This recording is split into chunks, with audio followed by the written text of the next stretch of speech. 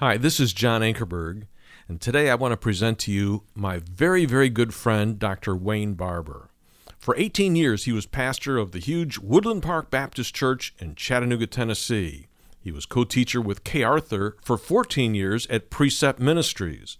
He studied with Dr. Spiro Zodhiates and co-hosted with him the national radio and TV program New Testament Light for 10 years. Wayne has taught the message of living grace, which is Christ in you, the hope of glory, all around the world. He is president, founder, and principal speaker of Living Grace Ministries. And in February of 2011, he returned to Woodland Park Baptist Church in Chattanooga, Tennessee, as senior pastor. Wayne's authored several books. The most recent one is entitled Living Grace, Letting Jesus Be Jesus in You. And he has also co-authored The Following God, series of studies published by AMG. I hope that you'll enjoy listening to Dr. Wayne Barber. Would you turn with me this morning to 2 Corinthians chapter 12? We're going to be looking at two verses today. I told you we just sort of brushed by verse 9, and I want to make sure we don't do that. That's a very powerful verse. We're going to look at verses 9 and 10 of 2 Corinthians 12, and we've been talking about suffering for the sake of Christ. But today the message title is entitled Che Mare Har. Che Mare Har. Matter of fact, I want you to say that with me, okay? Now, Che, C-H-E, Mare, not Mare, Mare Har. Can you say it with me? Che Mare Har. Say it again. Che Mare Har. Oh, if we could record this and send it back over there, they would be so proud of us.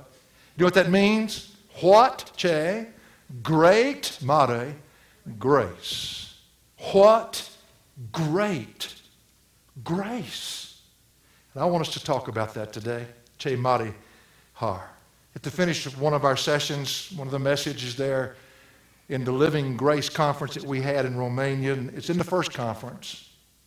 Over 100 pastors were there all over Romania, Moldova, Ukraine, all the way from Moscow. The light came on in their understanding. You have to understand that people in that part of the world only know the law. They do not understand grace. And oh, how I wished you could have been there when they began to pray.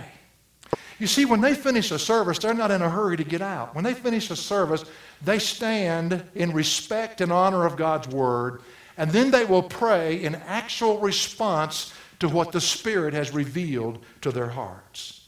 And I couldn't understand what they were saying. It so blessed me later on to hear the actual words of what was prayed during that time. But then suddenly, without any announcement whatsoever, somebody, and it was a male, strong voice, let out in Che Mare Har. That's a song that they have over there. It's very much like our Amazing Grace. I had already learned Che Mare Har. I don't really know the rest of the words, and so every time they'd come to those three words, I could sing it with them. But the way they sung, the way that they sung. This happened over and over in the two conferences you sent me to preach in Serduk, Romania. And by the way, since I love you so much, I want you to understand something about me. When I go out to preach the Word of God, the Word of grace, I always preach that in every conference I do, no matter where it is. I always feel like, and I really mean this, I'm taking you with me. I never want you to think that I'm out doing my own thing. I don't ever want to think that. But what I'm doing is extending the message that we hear here every week, week after week, week after week, week after week. And I'm trying to get it out, not only in our nation, but around the world to people who have never heard it once. In these two conferences, 70% of the people, by the way, were brand new people who had never heard this message.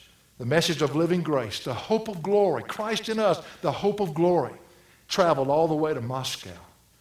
God allowed me to preach to over 200 pastors in two different conferences, literally, like I said, from all over. But it affected the whole nation of Romania. It affected Moldova, and it affected Moscow. And the response is already coming back. One pastor in Moldova, which I hope you understand is a communist country under a different name, and the mafia completely runs that country. One pastor wrote back and said, "My life will never be the same." Another pastor came to me and his broken English said, "This message is so critical to be heard in all of Europe, but particularly in the Eastern Bloc." Folks, they saw it. They saw it. It's incredible how you can have 4 days set aside and people see it so quickly. I asked myself 1,000 times on the way home, what made them see it so quickly when over here in our country sometimes people hear it, goes in one ear, out the other. They don't even know what they're listening to. And the only thing that hit me was over there, they're more desperate. Over there, they have been weakened to the point that their hearing has moved up in its sensitivity to God's Word about 10 octaves. Folks, they got it. They got it. And it was incredible to watch. Chemalihar. What great grace. It's this grace we've been talking about in 2 Corinthians, and I think it's one of the best places that we see in the Apostle Paul, what he's taught. He's taught it, modeled it, but particularly in 2 Corinthians. We've seen in this book how that it was God's grace that comforted him in the midst of intense affliction. In 2 Corinthians 1, 3 through 4, "Blessed be the God and Father of our Lord Jesus Christ, the Father of mercies and the God of all comfort, who comforts us all in our affliction, so that we'll be able to comfort those who are in any affliction with the comfort with which we ourselves are comforted by God." It was God's grace that was Paul's adequacy in everything that he did. And that produced life in those who would hear. In verse 4 of chapter 3, it says, "Such confidence we have through Christ toward God. Not that we're adequate in ourselves to consider anything as coming from ourselves, but our adequacy is from God, who also made us adequate as servants of a new covenant, not of the letter, but of the Spirit. For the letter kills, but the Spirit gives life." It was God's grace that kept Paul from losing heart in his ministry. In chapter 4, verse 1, "Therefore, since we have this ministry, just as we received mercy, we do not lose heart." It was God's grace that caused his message to be only of Christ and never of himself. It says in verse 5 of chapter 4, "For we do not preach ourselves, but Christ Jesus as Lord, and ourselves as your bondservants for Jesus' sake."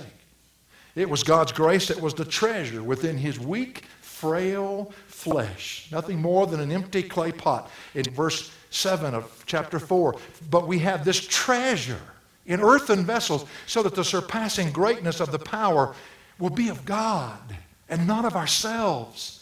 It was God's grace that kept his focus on the glory that was to come. In verse 16 and 17 of chapter 4, it says, "Therefore we do not lose heart. But though our outer man is decaying, yet our inner man is being renewed day by day. For momentary light affliction is producing for us an eternal weight of glory far beyond all comparison." It was God's grace that kept his ministry from being discredited. It says in verse 1, 2, and 3 of chapter 6, "And working together with him, we also urge you not to receive the grace of God in vain. For he says, at the acceptable time I listened to you, and on the day of salvation I helped you. Behold, now is the acceptable time. Behold, now is the day of salvation.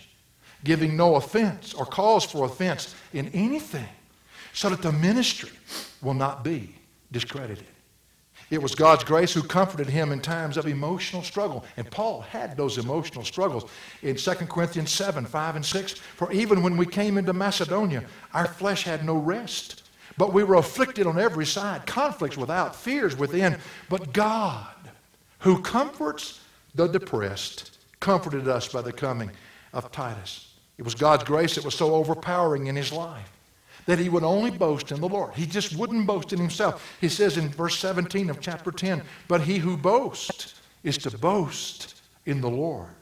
It was God's grace which taught him the secret of being weakened through many hardships so that he could be strong in Christ. And we discovered this in chapter 11. It says, "Are they servants of Christ?" in verse 23. "I speak as if I'm insane. I far more so. In far more labors, in far more imprisonments, beaten times without number, often in danger of death. 5 times I received from the Jews 39 lashes. 3 times I was beaten with rods. Once I was stoned. 3 times I was shipwrecked. A night and a day I've spent in the deep. I've been on frequent journeys in dangers from rivers, dangers from robbers, dangers from my countrymen, dangers from the Gentiles, dangers in the city, dangers in the wilderness, dangers on the sea, dangers among false brethren. I've been in labor and hardship through many sleepless nights, and hunger and thirst, often without food and cold and exposure. Apart from such external things, there's the daily pressure on me of concern for all the churches. Who is weak without my being weak? And who is led into sin without my intense concern? If I have to boast, he says, I will boast of what pertains to my weakness. It was God's grace that allowed him to be taken into the third heaven. But also on the flip side of that, it was God's grace that put a thorn in his side that tormented him night and day. In chapter 12 and verse 7, because of the surpassing greatness of the revelations, nothing like it had ever happened to except his salvation, for this reason to keep me from exalting myself. And that was the whole purpose of the thorn. There was given me a thorn in the flesh, a messenger of Satan to torment me, to keep me from exalting myself. Paul experienced the glory of this Chemade Har, God's great grace, in his weakness, so that he chose to only glory in that weakness. And in our verse 9, and he has said to me, my grace is sufficient for you, for power is perfected in weakness. Most gladly, therefore, I would rather boast about my weaknesses, so that the power of Christ may dwell in me. Again, Chemade Har, what great grace. You know, the wonderful thing about this is, if you're here today and you're not walking in that grace, you can experience the same grace that Paul talks about. That grace is a free gift of God only through the Lord Jesus Christ. And if you are a believer, listen, you can experience that grace. You can experience that grace. I want us to put a microscope on verse 9 and also verse 10. And that's going to be our message today, because I don't want to run through this. I don't want to assume we've picked it up. I want to make sure we're hearing what the Word of God is saying. Verse 9 and 10, there are four things I want you to see about this great grace that hopefully will bless and encourage your heart. First of all, the source of this great grace. I love in verse 9. And he, God, has said to me, my grace is sufficient in you. The he, obviously God, but Christ is God, but it's Christ in the context. Christ has said to me, my grace, my grace is sufficient for you. Just like he said in John 14:27, my peace I give unto you. He says, the peace I leave with you, my peace I give to you. My peace I give to you. Not as the world gives, do I give to you. Do not let your heart be troubled, nor let it be fearful. The word grace is a beautiful word. If you study that, you find out that the first way it was ever used, before it ever got baptized in the Christian vocabulary, the word grace meant, it really means to rejoice. It comes from the root meaning to rejoice. It's the word charis. When it was first used in secular situations, it was used to describe a beautiful person. If you'd say somebody is beautiful, you'd say that person is full of grace. But then it began to be more defined. They began to realize that a beautiful person was one who gives to others. And so they said, yes, he's beautiful because, hey, look what he does. The example of that is he gives.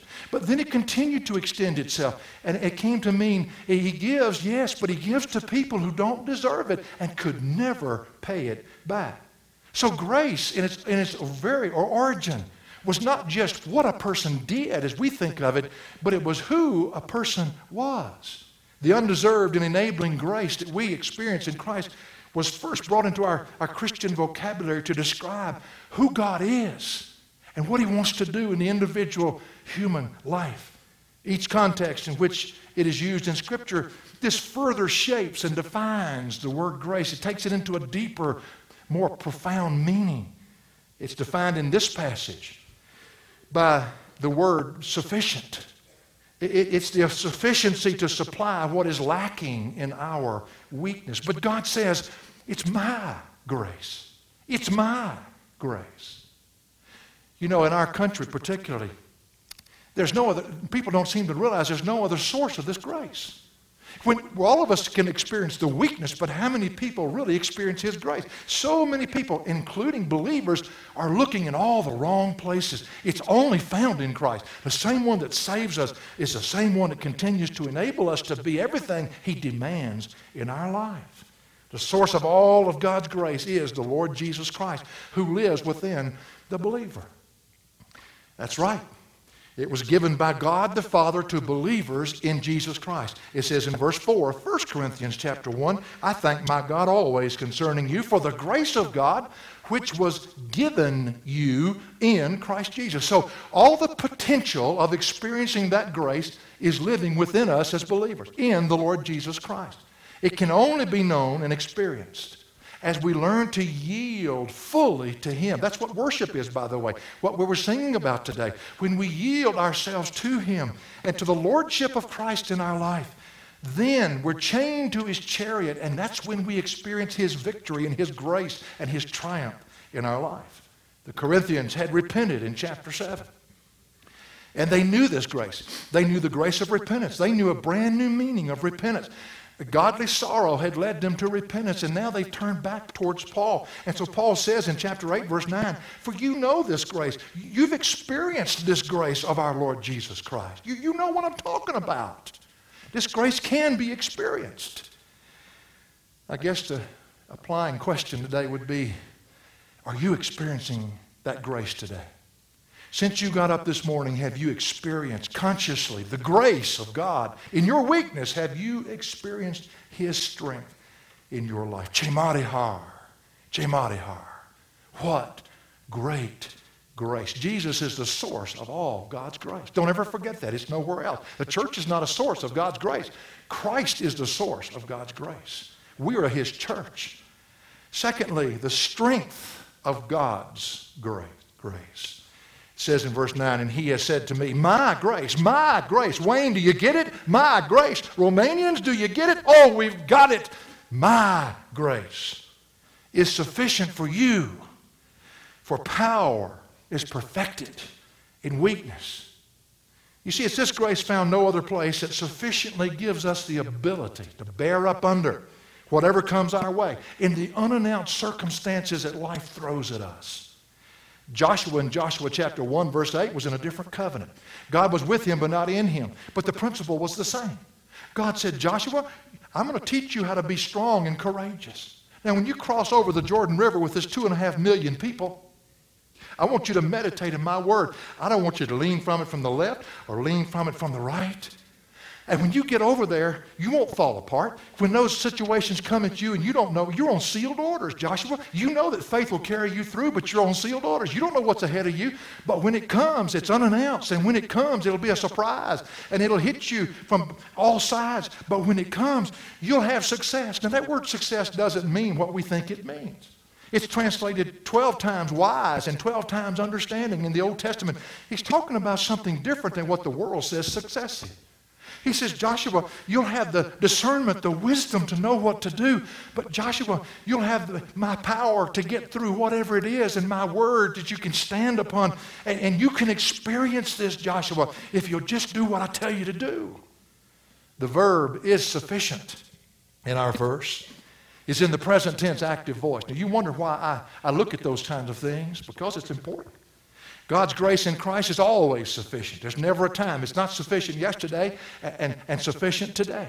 It's in the present tense, continuous action all the way through. And the wonderful thing is it's in the active voice, which means God chose to make it that way. And the active voice means He took full control. This is His heart. He wants His grace to be available to whoever will call out for it in whatever circumstances they're in. The word sufficient is the word archeo, which means to have exactly enough for whatever the need is. Now we know Romans tells us that it's abundant grace. It's even more than enough. And we sang more than enough just a while ago.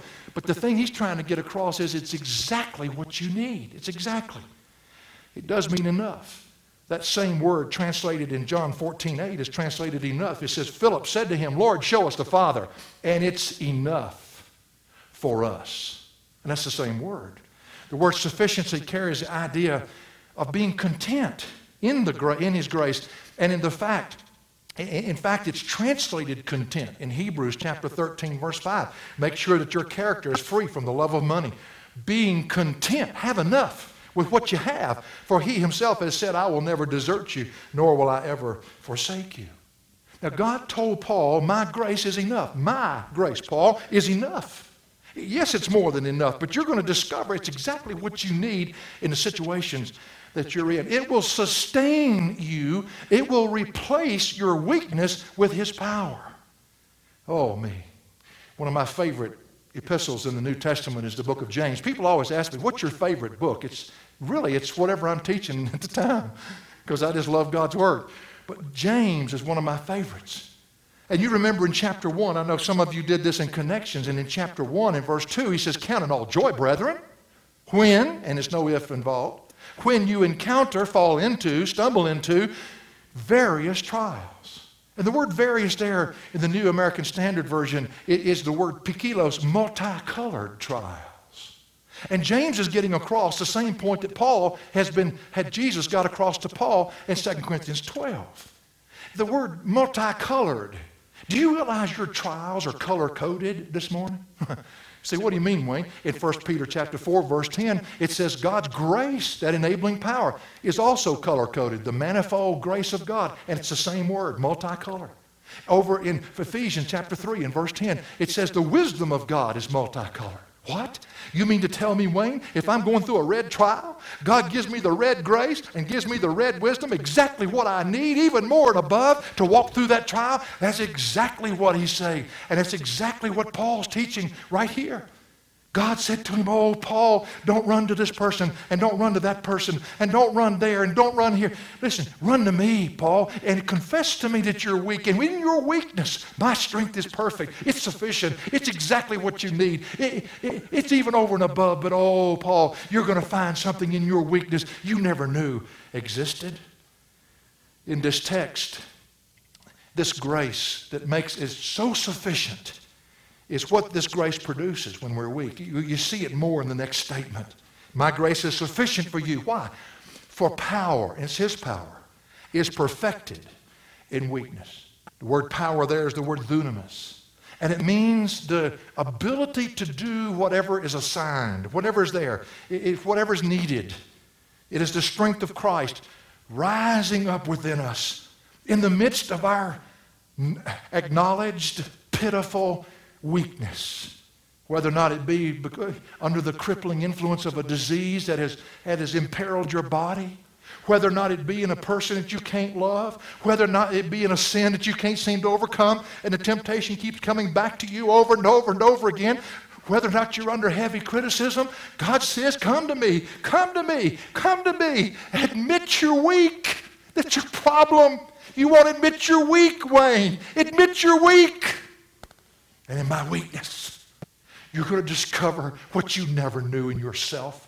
You're going to discover my ability, my power, and it's going to be exactly enough. Oh, you're going to sing with everybody else. It's more than enough. You're going to see the abundance of my grace, but you have to come to me, and you have to admit to me that you're weak. James teaches us that he doesn't give grace to the proud. He gives grace to the humble. Those people who are willing to finally admit, maybe it's at 4 o'clock in the morning when you couldn't sleep. Maybe it's somewhere else. But you come to that point. You say, oh God, I'm weak. I can do this and I can do that and I can do this, but oh God, I can't handle what the problem is. You're going to have to do it. In those sweet moments of honesty, in those sweet moments when God sees that you're willing to be open with Him, He floods your heart with that which you possibly didn't even know existed in you until that very moment. His strength is made perfect. God's strength is never seen when we're strong in ourselves. Paul's been contrasting the false teachers that rampaged the church there in Corinth. And they bragged about what they could do, and they bragged about how smart they were, and they bragged about what they had. And the Apostle Paul says, oh, no, no, no, no. The contrast in Christianity is so far beyond that. It's so different, it's night and day. When a person is weak and we cry out to Him, is when we discover His strength. One of the young men that was over in our conference said, I just told the Lord while I was there, I believe God told me first. And I just answered back in reply. I said, Lord, yes. We're going to bring that man to this church. Hopefully even maybe next year in the missions. I don't know. There's a lot of things God has to work out. But him and another fellow, Vasily, and a man by the name of John. John's 40, Vasily's 34 years old. They're both Taekwondo world champions. But they've been studying the Word since the time they got saved. Somehow the precept materials were put into Russian, and they got a hold of it. Now they're trainers. They've been all over the world now. They go in areas I'm not even allowed to tell you, and they go in with absolutely no worry whatsoever because God has led them, and they let Him be their strength. Vasily gave me his testimony the day he had to leave. And we were standing on the back balcony there of where we had eaten. And Vasily told me how he was raised in a communist home. He was raised in a religious church there in Russia and Romania. You'd probably know what it was. And he said he wanted to learn Taekwondo. I'm still not exactly sure what all that is. Some kind of hoo-yah-ha. Well, they do just funny things. They do funny things, and they do it slowly, and and it's pretty imposing. If you meet them, it's kind of people I don't like. They're handsome, good looking, they're strong. I'm thinking, but God's using them in a great way. Vasily said he went to Moscow to learn this. He had just married a young girl, and they'd over a few years back, and they'd had a little baby, and he went over to Moscow to learn. And John, who's his mentor, I can't pronounce either one of them's last name, so when you meet them, you learn and tell me how to do it. John was there, and John said, I'll teach you Taekwondo. He was already a world champion. And he said, but before you can be in any of my classes, you have to take 1 hour of Bible study first. So he got into the Bible study, and he got saved while he was there. God just overwhelmed his heart. He called his wife from Moscow, and he said, honey, you won't believe what's happened to me. I'm a totally different person. He said, I met someone that changed my life. And she said, oh, I can't wait for you to introduce me to him, thinking it was somebody that he was going to bring home with him. And he did, but in a different way than what she thought. And he came home, and she said, where is the one that's changed your life? She saw the light, and she saw the life in his face. And he said, he's in here. She said, what do you mean? Jesus Christ has come to live in me. She turned her back on him. Her family turned their back on him, basically excommunicated him out of the religion that they were in. The communists, he affected everybody around him, had no idea. All he did was get saved. He didn't realize all the mess it was going to create. And one day, he was on his knees before God, and the Bible was open in front of him, and he was weeping as he's telling me this, and so pressed. I can't wait for you to meet him. Very rarely in all of America will you see Christianity like you'll see in this young man. And he was just weeping in front of him. He said, Wayne, I almost turned my back on Jesus. He said, my wife had turned her back on me, that her family had turned her back on me. I had no friends. I had no place to go. And he said, my Bible was open, and I didn't even know how to really read it. I'd learned to study one book, but I didn't know where to go. But he said I had it open to 1 Corinthians 10:13, and my eyes fell on that verse. No temptation has overtaken you, but as such as common to man. And God is faithful, who will not allow you to be tempted beyond what you're able, but with the temptation will provide the way of escape also, so that you'll be able to endure it. And Vasily said, I grabbed my Bible, and I hugged it to me like it was my precious child. And he said, that's what I went on. And God in my weakness became my strength. And he had never heard this message of grace, of Christ living in and through you. You see, it's not Wayne's message. It's not Hoffmantown's message. It's God's gospel. This is what's in the Word. But you have to be weak before you can even get a clue what he's talking about. And so the word perfected. He said, my power is perfected in weakness. And the my that begins the verse carries to the word power. The word perfected is the word teleo, which means my power is fully accomplished only in those who are humble enough to admit how desperate and how weak they really are. Paul in his weakness has experienced for himself the source of this great grace, this Marihar. He's experienced the strength of God's great grace. But the third thing I want you to see is we have the sweet sounds of God's great grace. It's the most beautiful thing when you hear somebody that just can't shut up talking about the power and the strength of God in their life. When you hear them use their own weakness as a backdrop, but their emphasis and the spotlight is on His power and on who He is. Verse 9 again. And He has said to me, my grace is sufficient for you. It's enough. It's more than enough. For power is perfected in weakness. Most gladly, therefore, I would rather boast about my weaknesses so that the power of Christ may dwell in me. The word most gladly is the word hidista. It's the word which means sweet. Isn't that interesting? In fact, it's the word that means to relish something. Like when you go out after church today and you cut open that beautifully cooked New York strip. I mean, it's cooked to perfection. And you put your fork into it and the juices sort of emerge out of it. It was cooked just right. It was cooked hard, seared enough on both sides to keep the juices in it. And you took your knife and it cut it like butter and you relish it. And you can't wait to tell other people about what you've experienced. That's the word most gladly. And when it's used figuratively, as it is here, it means to do whatever you're doing with great joy.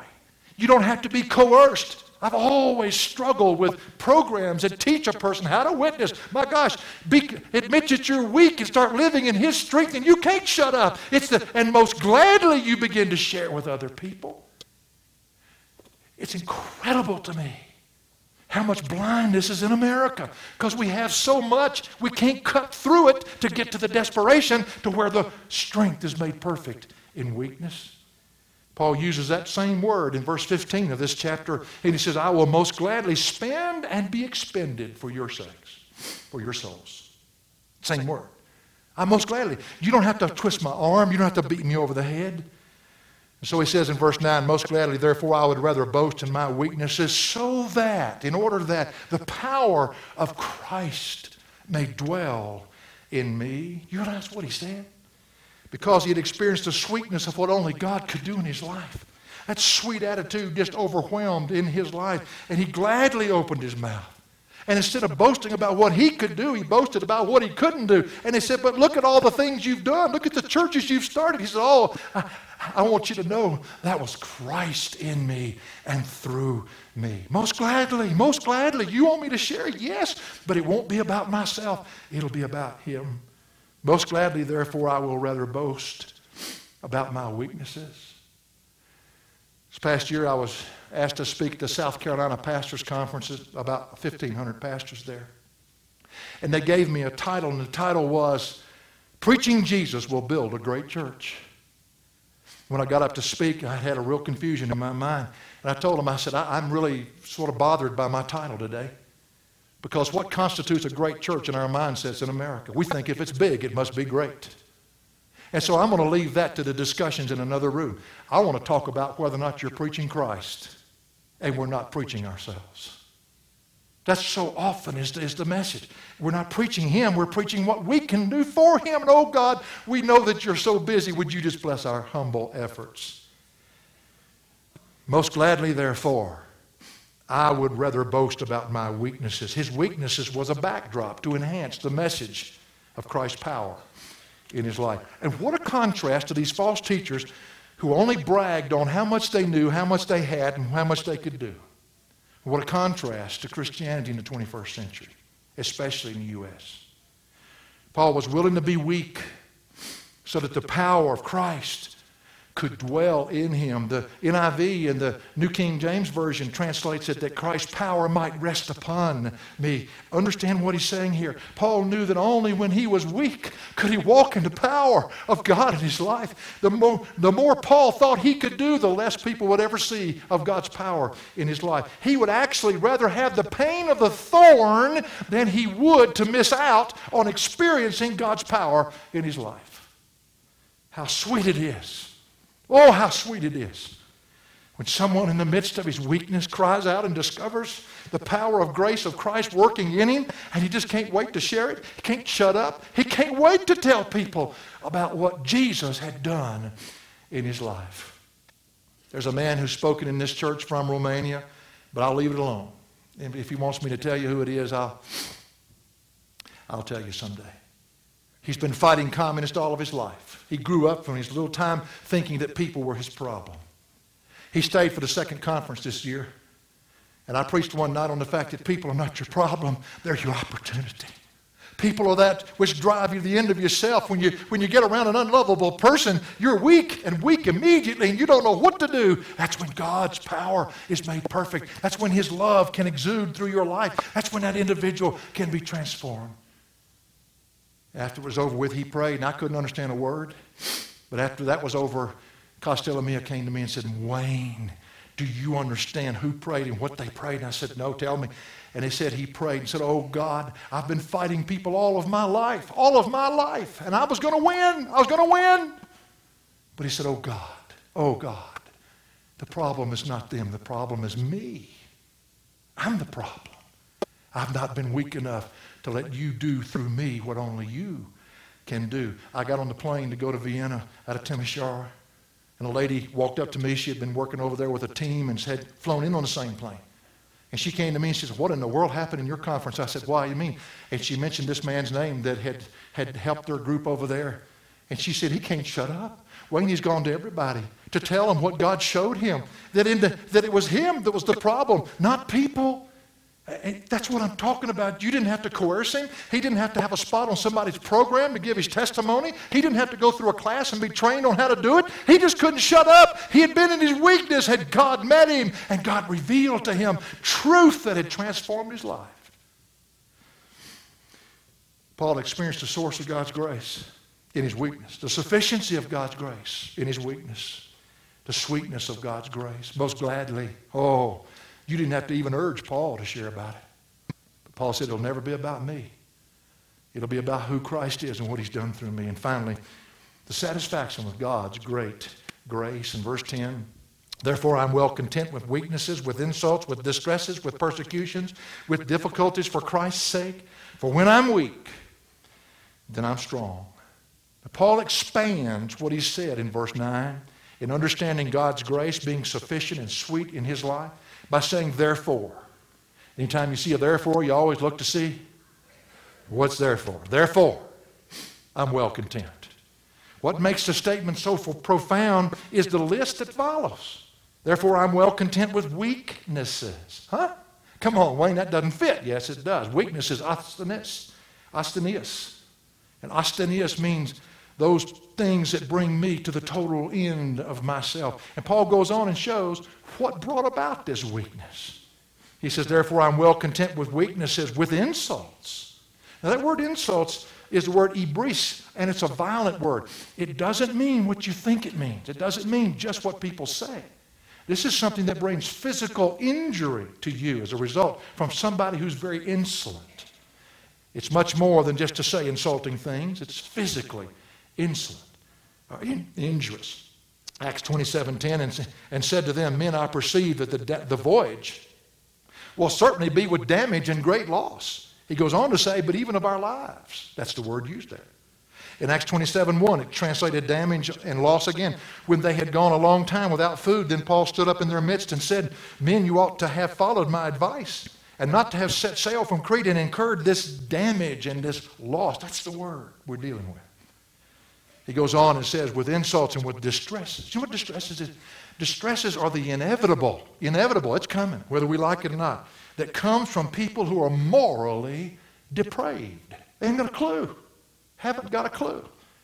Jesus uses the word Matthew 18:7 in a very profound way. Woe to the world because of its stumbling blocks. He says, for it is inevitable. That's the word. Necessary. That stumbling blocks come. But woe to that man through whom the stumbling block comes. Puts the warning. Next, Paul uses the word persecution, dioko. That's to be pursued with the intent to kill.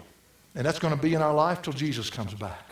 The next word he uses is difficulties, which is the word stenochoria. And it describes the inner stress when hostility is all around a person and it's coming in on him and crushing him to his very core. And that emotional stress and mental stress and physical stress that he feels, that's what he's talking about here. All of this for Christ's sake. Paul said it very clearly, verse 10. Therefore, I'm well content with weaknesses, with insults, with distresses, with persecutions, with difficulties for Christ's sake. For when I am weak, then, and you could even put in, and only then, am I strong. Paul never once bemoaned his circumstance, even though he had been painfully victimized. But God would not allow him to live as a victim. I want you to hear that again. Because we're living in a society that glorifies the victimized. But God says, no, sir, I know you've been victimized. Because it's inevitable. It's going to come. If you're a believer, it's going to come. However, I don't allow you to live as a victim. Because those were the very things that drove you to the end of yourself. And when you got to the end of yourself, you saw me and you experienced me in a way you've never experienced. So therefore, glory in what made you weak. Because that's the only time you could experience who and whose you are. The pain had caused him to be weak. And it was in the weakness that caused Christ's enabling power to be manifest. Che mare har. What great grace. The source of this grace, great grace, my grace, Christ said. The strength of this great grace is sufficient, for in weakness my power is perfected. The sweetness of this great grace, it causes a person to overwhelmingly want to share it with everyone. And the satisfaction of this great grace. You can even be satisfied, though life has thrown you a curveball since the day you were born. God said that's the very thing I'm using to let you, amongst all these others, experience something that many Christians don't know anything about. Because it's only in weakness that you experience my strength. I've asked you to pray for a dear friend of mine, and I'm a little tender. I might not make it through this. He has liver cancer. I think you might remember a few months ago I said he called me and asked me to do his funeral. He's only 2 years older than I am. I've known him since I was 18, shared things with him that I have never shared with anybody, a friend. It's the kind of friend that when you get with him, you just pick up where you left off. That's a real friend. Why didn't you call? Why didn't you email? That's not a friend. It's somebody that loves you so much you just pick right up where you left off. Yesterday I had him on my heart so heavy coming back from Romania, hadn't been in the loop, and I emailed his wife, Marcia. Got a quick response back because in the email I put the gist of what I'm sharing with you today and made the verse reference of 2 Corinthians 12:9. And the fact that they were walking through this right now and they were experiencing what so many don't get to experience, even though it's painful and it's very frightening. She emailed me back and said, Wayne, it's not good at all and I needed to hear what you said. We called her last night, got on a conference phone with Dave. His kidneys have shut down. He's in the latter stages. Probably the last time I'll talk to him, he may be with the Lord right now while I'm talking. But she said, Wayne, on his tombstone, he wants 2 Corinthians 12:9 put on it. I thought to myself, dear God. You saw me last night. He said, Wayne, I'm tired. He said, I'm tired. And you know what, Wayne? I'm ready to go home. His wife chimed in and said, Dave, that's the first time you've even said that. He said, I'm ready to go home. I'm ready. Isn't it amazing how God's grace will bring you to that place right before he takes you right to be with himself? We know all about saving grace. One day we're going to understand dying grace. My prayer is that in between time we get a clue about what living grace is, folks. Do you understand how desperate you are this morning? Oh, Brother Wayne, you wouldn't believe what I've made in my life. You don't know how many cars I got in my garage and where I live. And God says, that's not what I'm talking about. You're just as needy as the people in Romania. The only thing is they've had everything stripped away to where they understand it. Do we know? Because we know the great grace of Jesus Christ in our life. For additional resources, log on to jashow.org. That's jashow.org.